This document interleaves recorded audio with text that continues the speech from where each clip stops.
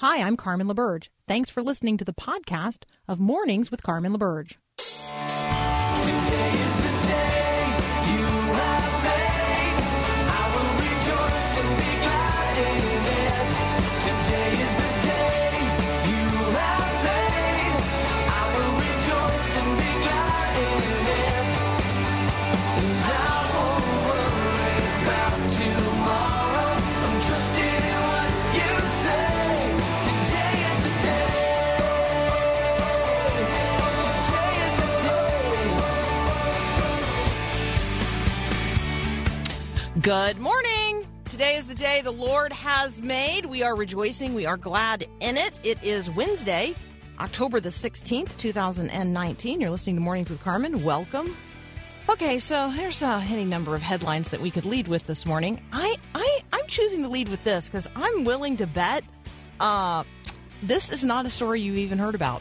So there's a family of 7 discovered living in the cellar of a Dutch farm. They have been waiting in that cellar of this Dutch farm in the Netherlands for 7 years, waiting for the world to end. Well, I actually don't know that they've been there 7 years. Maybe better scan this a little more closely. 7 of them have been waiting a number of years in the cellar of this farm. 58-year-old man who does not want to cooperate with the investigation, not surprisingly, after he was arrested for basically keeping his family hostage. Oh, 9 years. 9 years. See, I knew it was a lot of years. They have been in this cellar of this farm for 9 years. Why? Well, they're waiting for the world to end. So here's what I want to say to Christians today. We are not supposed to live in fear or hunker down or hide ourselves away from the world. That is not our calling. And while certainly we take care for ourselves and we prepare to take care of others in times of difficulty, we don't close ourselves off to the world. This is the world that God so loves. This is the world that God created. This is the world into which God deploys us. Here we are witnesses. We're not supposed to be lights under a bushel or people in a basement. We are supposed to be lights that are shining in every perverse generation. That's exactly right. Today is the day that the Lord has made, and today is the day of salvation. And the only way that other people are going to come to a saving knowledge of Jesus Christ as Lord and Savior and understand the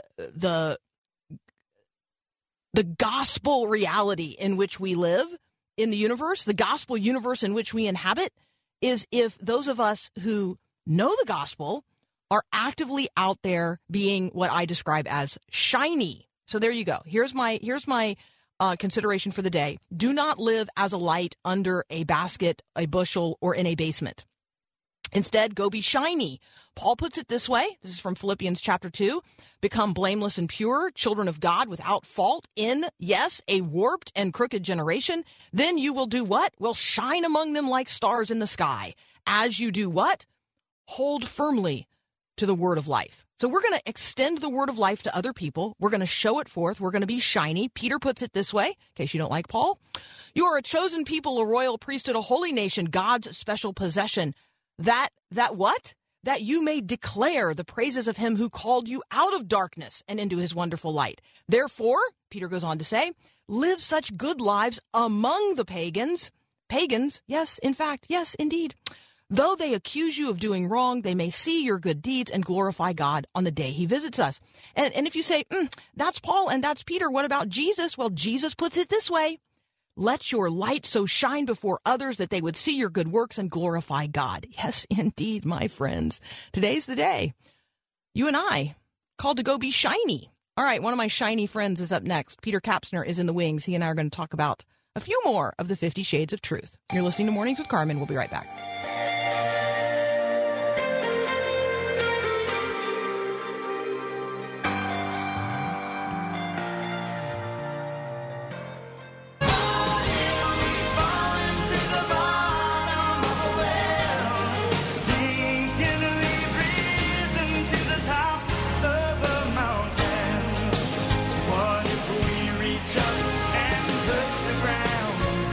Find we're living life Senator Kapsner, welcome back. I know you want to talk about the family in the Netherlands, but you will have to resist that temptation.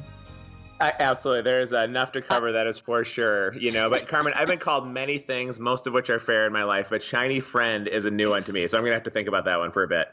Yeah, shiny friend. You need a business card, man. There you go. I do. Carmen, one of Carmen's shiny friends. Okay, so as a friend, I know that last Thursday night you actually did something that was a little bit out of your Thursday night routine. Tell people what you did on Thursday night and what were the impressions that you had at that event. Yeah, there's probably a lot to get to, but for those of us in the Midwest, we're pretty familiar with the idea that the president was coming to town for sort of the first rally in quite some time. And so I secured a press pass to go down to the rally at Target Center in Minneapolis and stood about 40 feet away from the president and the vice president just to their left around the press pass area and saw quite a bit of what you'd think you might see and much more during that probably 2.5-hour rally or whatever it turned out to be. It was pretty amazing time to be a part of something like that. All right, let's talk about some of the off-air interactions you had. You were in a press area, and so what were some of your encounters or observations in the space that you were roaming around in? Yeah, I think one of the most fascinating things was to watch, and I was right next to Jim Acosta, and then I didn't recognize the Fox News correspondent, but I think one of the more fascinating things between watching Acosta of CNN and Fox News correspondent is how they were sort of chatting amiably all throughout the night. They seemed to be great friends. Clearly, they travel and follow the president in this way. And so you get this perspective, don't you, Carmen, when you watch the news, that there's no chance that Fox News correspondents and CNN correspondents would want to share any kind of space. And yet they really seem to be best friends. And then they'd go on the air. And I don't know exactly what was being said, but, like you, I've watched enough CNN and Fox News in my life to know that they were each looking at the same event and then shaping the perception of that event through language, through the kind of clips they would choose, through the things on which they would focus to really be bent towards their audience. And of course, CNN almost treats the president as if he is, part of the spiritual darkness. And of course, Fox News often like he's a savior. And being at the event, of course, he's neither of those things. But the way the news shapes public opinion, I wouldn't ever use the term fake news, but I would say, and having been a journalist and having covered the NBA for as long as I did, when I had to distill down a 2.5-hour basketball game for the audience in maybe a 750, 1,000-word article, there's only certain things you can choose from out of that 2.5 hours to paint a picture of what happened there. And I was keenly aware at all times that through the simple choice of words, through the quotes that I would pick, that I could make the Minnesota Timberwolves sound like they were a team really on the rise with a bright future and a hope, or I could make them sound like they don't really know what they're doing and they're kind of in turmoil and disarray and really don't pay attention to them. And that's what I witnessed at that event was how much the news is really geared towards shaping perspective for their audience. And it's mostly to drive clicks and money so often, but just fascinating to see the on-air, off-air stuff between them. Okay, and the other thing that you shared with me was that there was actually this like spiritual feel to what was going on there. Talk about that.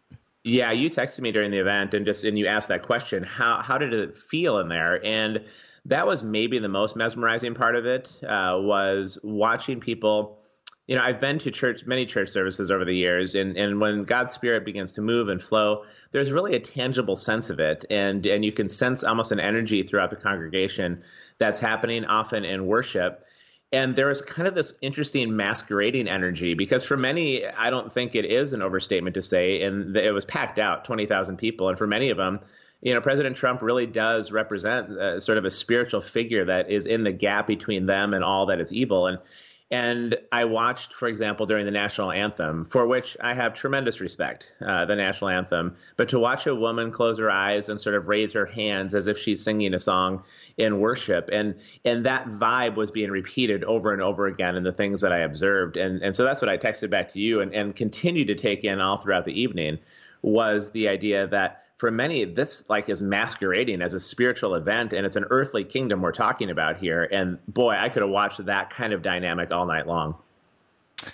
Well, and again, I think there's a good parallel there between the way we see people behave and interact at sporting events. Like there's all of that is kind of wound up together. You should probably write a commentary about that. Okay, So that's Peter's assignment. Peter I'll put it on Twitter for you, Carmen.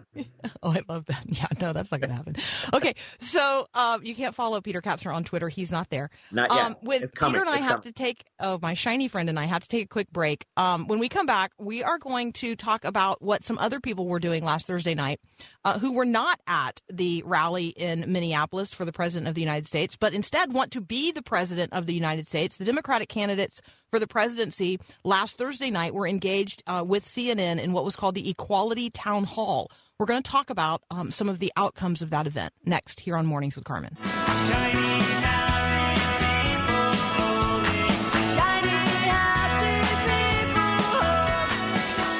All right, I'm going to start a conversation with Peter Kapsner here about the CNN Equality Town Hall that took place on Thursday night. And this is actually a subject matter that I'm going to return to in several conversations with lots of guests over the next several days.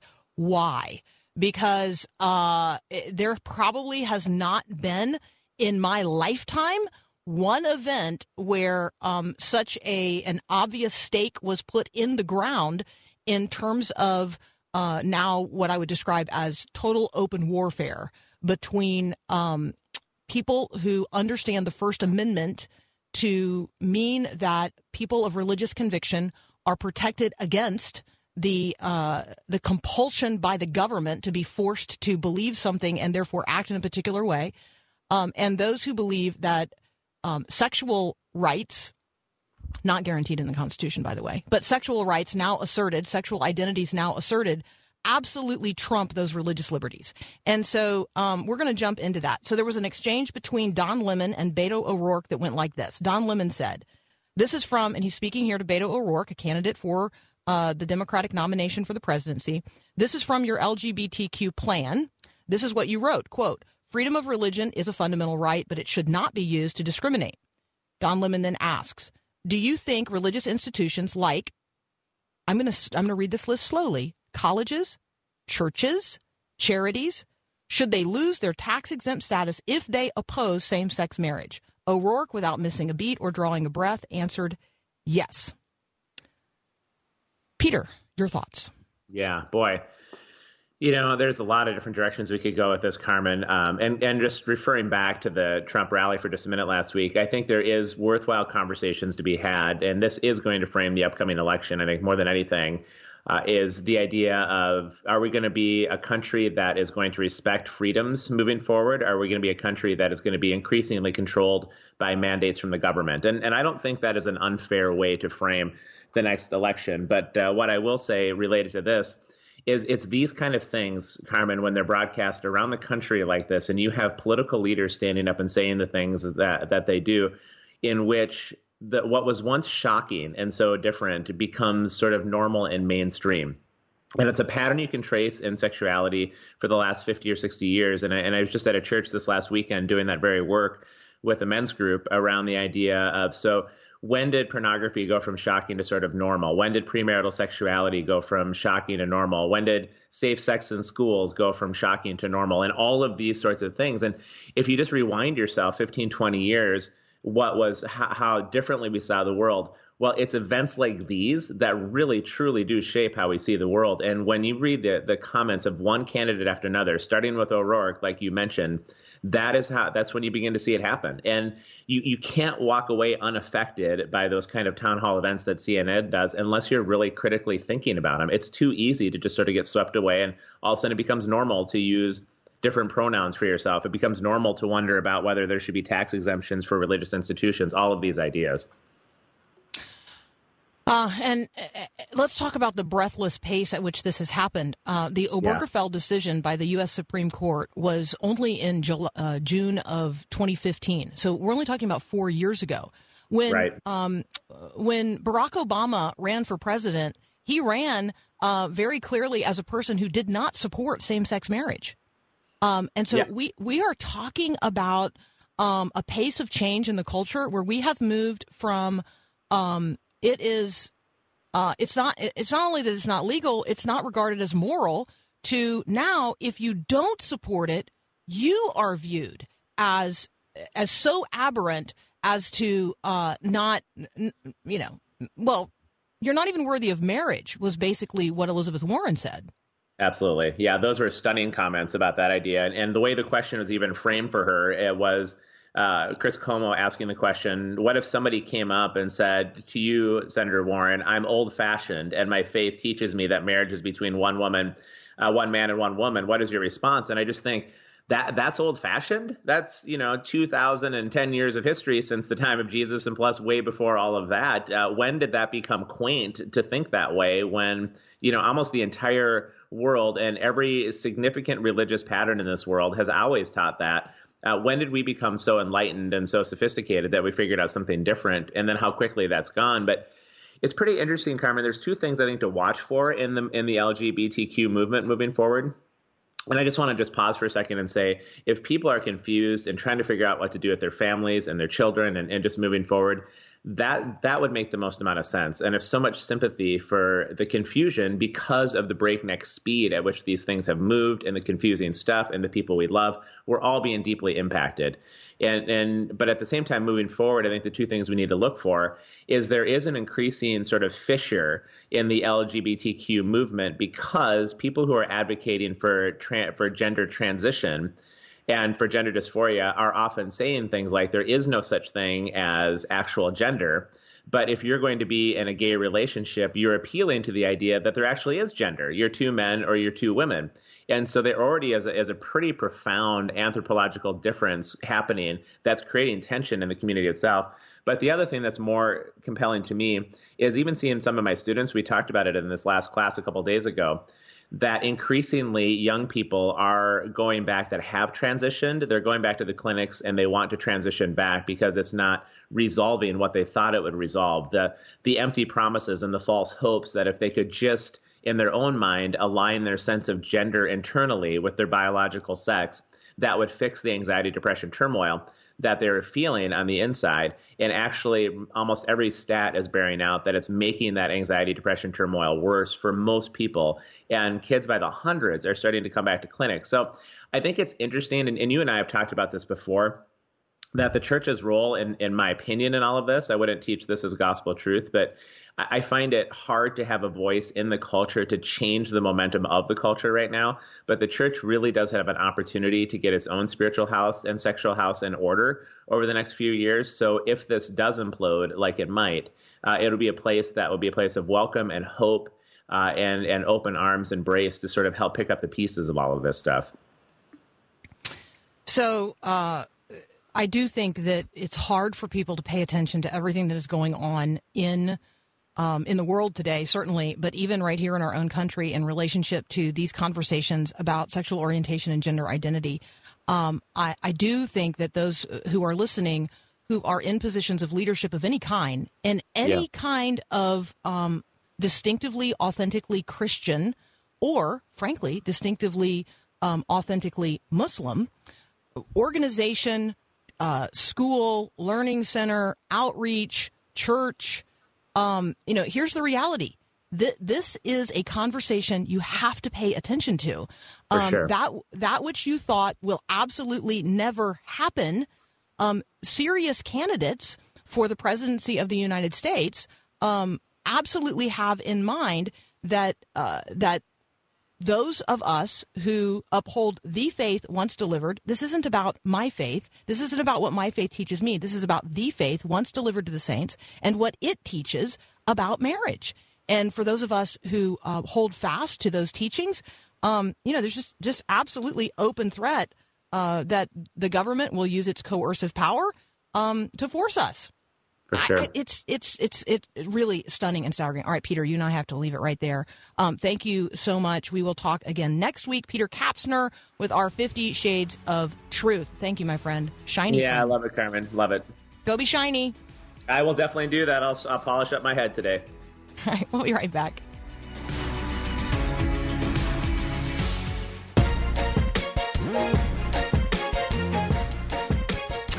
All right, I just so many things that I would love to have the opportunity to talk about today, and so Hunter Baker is going to be with us. We're going to give a little bit of an impeachment update. We're going to talk about why, from a Christian worldview, it's actually important for us to care about the truth and consider the truth and its what it demands of us. And then we are going to talk a little bit about the Democratic debate last night in Westerville, Ohio. And then I'm going to return to the CNN Equality Town Hall last Thursday night with some follow-up questions for Hunter, just in a follow-on to the conversation we just had with Peter. So all of that up next here on Mornings with Carmen. If your house was on fire and you just had 5 seconds to grab a few things, what would they be? Hi, I'm Callie Breeze with Thrivent, helping you be wise and thrive.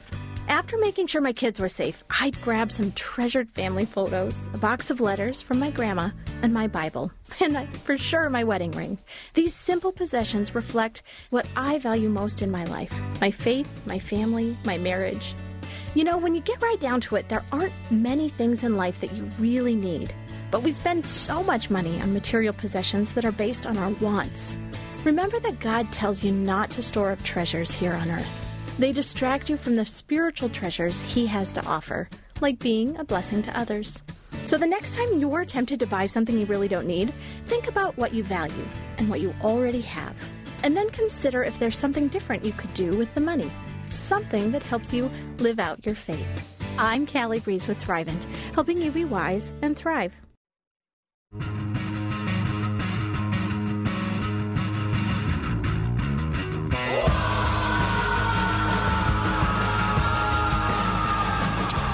Joining me now is Hunter Baker from Union University. He and I like to have conversations at the intersection of what I will describe as politics and ethics, the Christian faith, and what's happening in the world.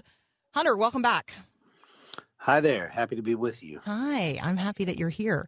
Okay, so yesterday was Congress's first day back after a 2-week recess, and the impeachment inquiry actually carried on while many of them were out of town, and it pressed forward yesterday.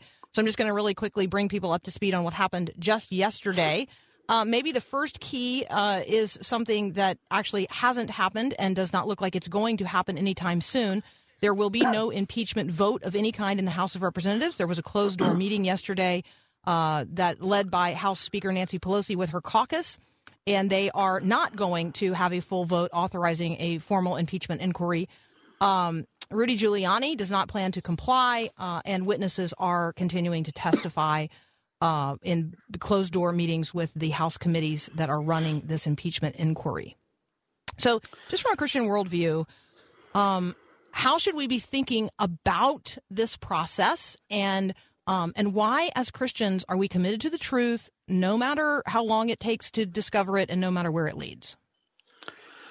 Well, I mean, there's no question that that's correct. That we should not be looking at this situation, rah-rah Donald Trump or anything like that. We should want the truth. One of the things that has disturbed me as I look at everything I read about Ukraine is that it seems to me that politicians in both parties and campaign consultants and various fixers have taken advantage of Ukraine's vulnerability. Ukraine needs protection from Russia. They're in a very vulnerable position. And it just looks to me like a lot of Western politicians have leveraged that situation to enrich themselves and or achieve influence in various ways. I mean, one of the things that's really interesting about this is I look at Hunter Biden. Hunter Biden was kicked out of the Navy for cocaine abuse, and within about 2 or 3 months was on the board of a Ukrainian company making $50,000 a month. Now, people don't normally do that sort of thing unless there's something to be gained from it. And you see similar things on both sides of the aisle. So I think that it's important to find out what's been going on in Ukraine, and I think that it's much bigger, really, than Donald Trump. All right, so let's use that as our segue to a conversation about what Joe Biden said last night in the Democratic debate. 12 people on the stage. He specifically asked this question. He says, "My son did nothing wrong." I'm curious. I know that where I live, $50,000 a month is crazy money. the average American family, not individuals, but the average American family is getting by on something like $65,000 a year. And so how does it play out there in the culture for any Democratic candidate, any candidate whatsoever, to suggest that $50,000 a month is a legitimate fee to be paid to a person who has no qualifications other than his name and his relationship to, a well-positioned parent? Like, how does that play in the rest of America? Yeah, I mean, it's a totally different group in society. It's I think that there was concern. As I listened to Hunter Biden's interview, he talked about how his father kind of said something to him about it, and he said, "Well, I won't tell you about my business, and you don't ask me about my business." Something like that, right? As though that was ethically reassuring. The idea that you take a political situation like Ukraine is in, and you look at Hunter Biden, and you look at him getting a position like that at a time when his father was vice president, it's highly suspect. Now, it doesn't mean that Joe Biden was guilty of anything, but it certainly seems to be the case that somebody was trying to gain influence by hiring Hunter Biden, unless you think he's just that much of an expert on oil and gas or something of that nature. Okay. Let's do one observation maybe from last night's Democratic debate. You got one takeaway you want to start with? Well, I actually had to be at a scholarship banquet for Union University last night. Well, fantastic! That's exciting. Oh yeah. What kinds of money are we getting? What are we scholarshiping? What are we doing? What's happening over there? We're trying to get money so that students can get a Christian higher education without going deeply into debt. Oh, we're raising money for scholarships. We're raising money, I love that. absolutely. I love that. Okay, that's awesome. All right, well, let me just share with you that Elizabeth Warren got treated like the front runner. So when you are reading and watching later today what happened, that would be my number one takeaway. Elizabeth Warren was definitely treated as the front runner. But I will say that right at the end of the debate, you may not know this yet, but this is what I'm going to ask you to comment on maybe. CNN basically reported that Bernie Sanders had won the debate, not because of anything that happened in the debate, but because right at the end, in the final moments of the debate, the Washington Post broke the news that New York freshman Representative Alexandria Ocasio-Cortez plans to endorse Bernie Sanders. And then CNN reported the other members of the so-called squad, Minnesota Representative Ilhan Omar and Michigan Representative Rashida Tlaib, are also going to endorse Sanders. And then Democratic strategists went wild, saying that last night's AOC endorsement would be second only to the endorsement of the Obamas in the 2020 Democratic primary. What does that tell you? This freshman congresswoman with no political experience other than she now serves in Congress. What does that tell you, that her endorsement is regarded as second only to the immediate past president of the United States? You've certainly got my interest. Let's say that. And by the way, that's another thing. It's very strange that Joe Biden does not have Barack Obama's support. That's a big deal. Whether or not AOC and the squad will propel Bernie is another question.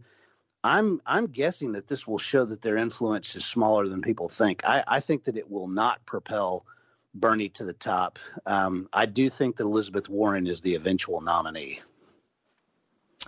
I do too.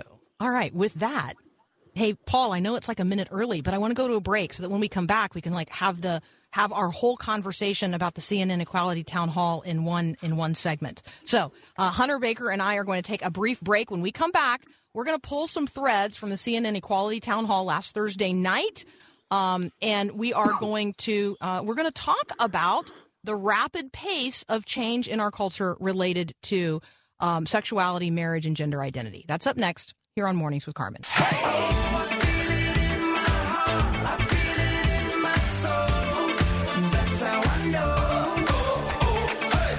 You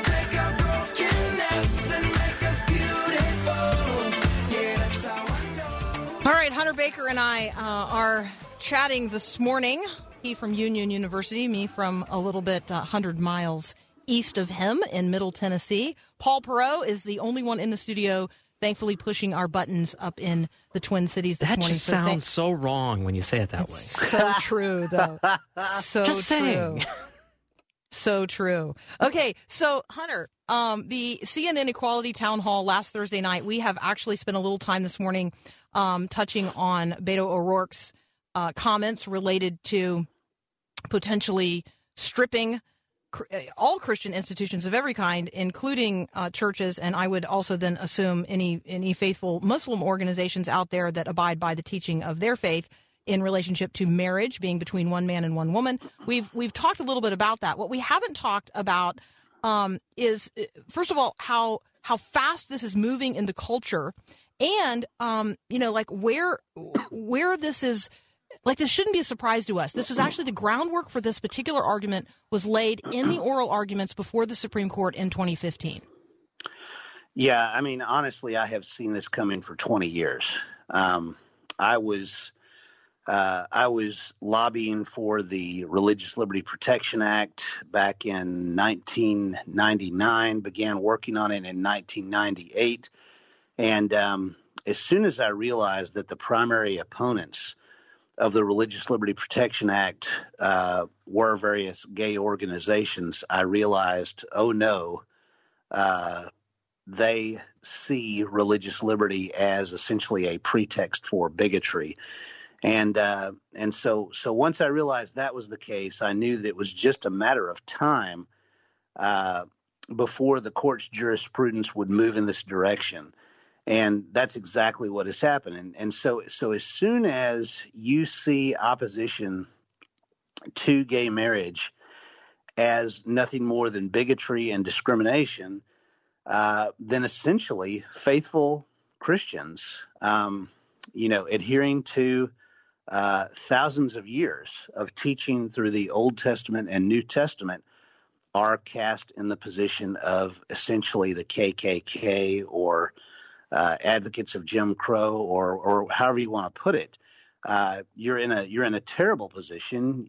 You are the oppressor. You are the person with irrational hatred.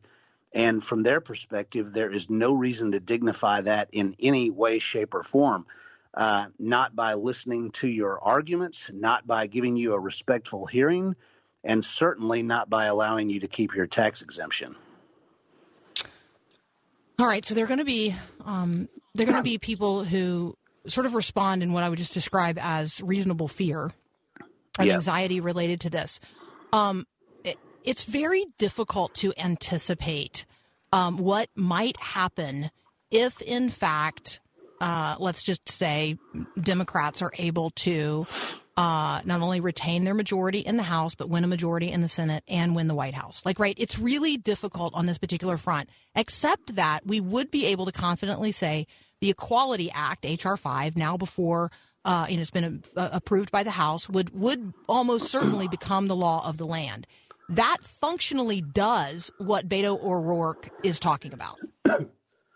Yeah, well, I mean, one of the things that is disturbing to me is that it would not even require a legislative act to go in this direction. I mean, if you think about the difficulty that the Health and Human Services mandate a few years ago posed for various religious organizations, that was not an executive order.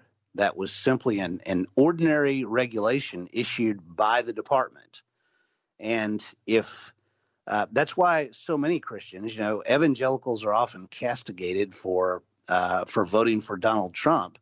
But for a lot of people, it was simply a matter of trying to prevent those sorts of regulations from rolling out of an executive branch headed by somebody who's hostile to the faith. I have never thought that Donald Trump was an exemplary Christian or necessarily a Christian at all. But one of the virtues is he seems to be indifferent to going after Christian organizations. So that's a bit of a virtue in a time like this. But yeah, the whole thing is very close. I had hoped that Trump winning the presidency would allow the culture time to kind of cool down in the wake of the Obergefell decision, and that essentially folks in the gay rights camp would say, look, we won, we got our big court decision, and now we can kind of enjoy the victory. But that's not the case. There's been more of a movement to push forward and to marginalize Christians who oppose gay marriage. Certainly, religious liberty, religious freedom are on the forefront of. They're on the front burner. They're front burner issues for the Secretary of State, Mike Pompeo. It's certainly a front burner issue for Attorney General Bill Barr. I mean, I think it's a front burner issue for the president. I feel like the speech that he gave at the United Nations. I feel like certainly when we're talking about religious minorities around the globe, the president does seem to have a pretty robust understanding of how that is working itself out. He's at least a secular pluralist in terms of the way this ought to work. People ought to be genuinely free to believe and then practice their beliefs in a way, in a way that is not coerced by the government. And so when we talk about this contest, this showdown that is happening now and is likely, it's certainly going to continue here in the United States of America between those who would say religious liberty is sacrosanct. This is not a liberty upon which you can stomp around and use the coercive power of the government to make people believe and act in ways that are inconsistent with their sincerely held beliefs. But that is what's being proposed by LGBTQ sexual orientation, gender identity activists. Well, let's understand. I think that religious liberty is actually scriptural. I think that when Jesus is reflecting on the image of Caesar on the money, render unto God what is God's and Caesar what is Caesar's, he's inherently expressing that view that not everything belongs to the government, certainly not your religious faith. But we also have to understand that religious liberty is the exception rather than the rule in history. Typically, the state wants to control religion, and it has been our very great blessing to live in a period where particularly the United States, as the pioneer, embraced religious liberty and prospered because of it. But we're going through kind of a reversion to the mean. There are people who see the opportunity to reassert state control over these sorts of things, and they are rolling with it. All right. So for those who would argue that it is appropriate for churches to pay taxes because of the argument of the separation of church and state, I view that as absolutely the opposite of the way it is supposed to work. Taxation is the coercive power of the government. That's right.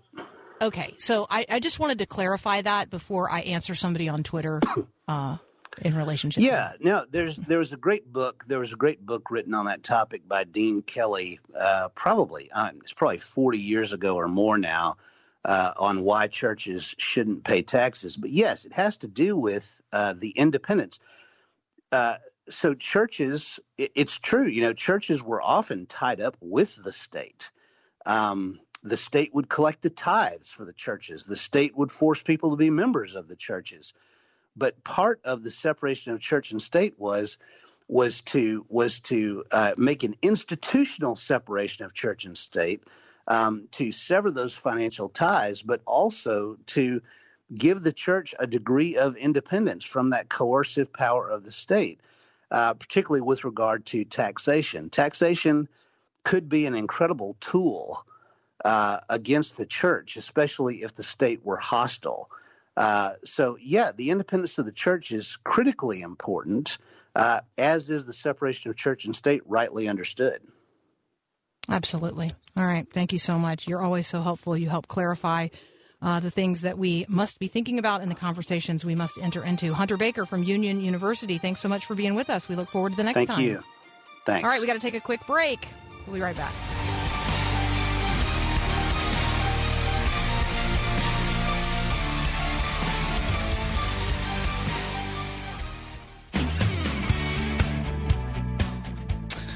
All right, so some of you are asking on Twitter more about that conversation at the intersection of the church and the state and taxation and separation. And so I promise we will continue to till that soil. We will bring positive resources to bear on that conversation. In fact, tomorrow I will air a conversation that I'm going to record later today with John Inazu. And we're going to talk more specifically about this topic. So don't miss tomorrow's show. And continue to text me your questions. What's our phone number? 877-933-2484. 877-933-2484. You can always text me during the show. Always watching our text line. And you can always email me, Carmen@myfaithradio.com. And yes, I heard the comment about the faith of the president. And let me just circle back around to that and say this. I'm not going to judge someone's faith. I am going to judge someone's behavior and the outward expression of it. So let's just be mindful of that as we continue to have the conversations, sober conversations in the culture today at the intersection of faith and politics. Up next, Bill English and I are going to continue our conversation about the leadership lessons we learned from the life of David. Actually, we're going to wind that up today. So that's up next here on Mornings with Carmen. Thanks for listening to this podcast of Mornings with Carmen LaBerge from Faith Radio. If you haven't, you can subscribe to automatically receive the podcast through iTunes or the Google Play Music app. That way, you never miss an episode. It's also available anytime at myfaithradio.com.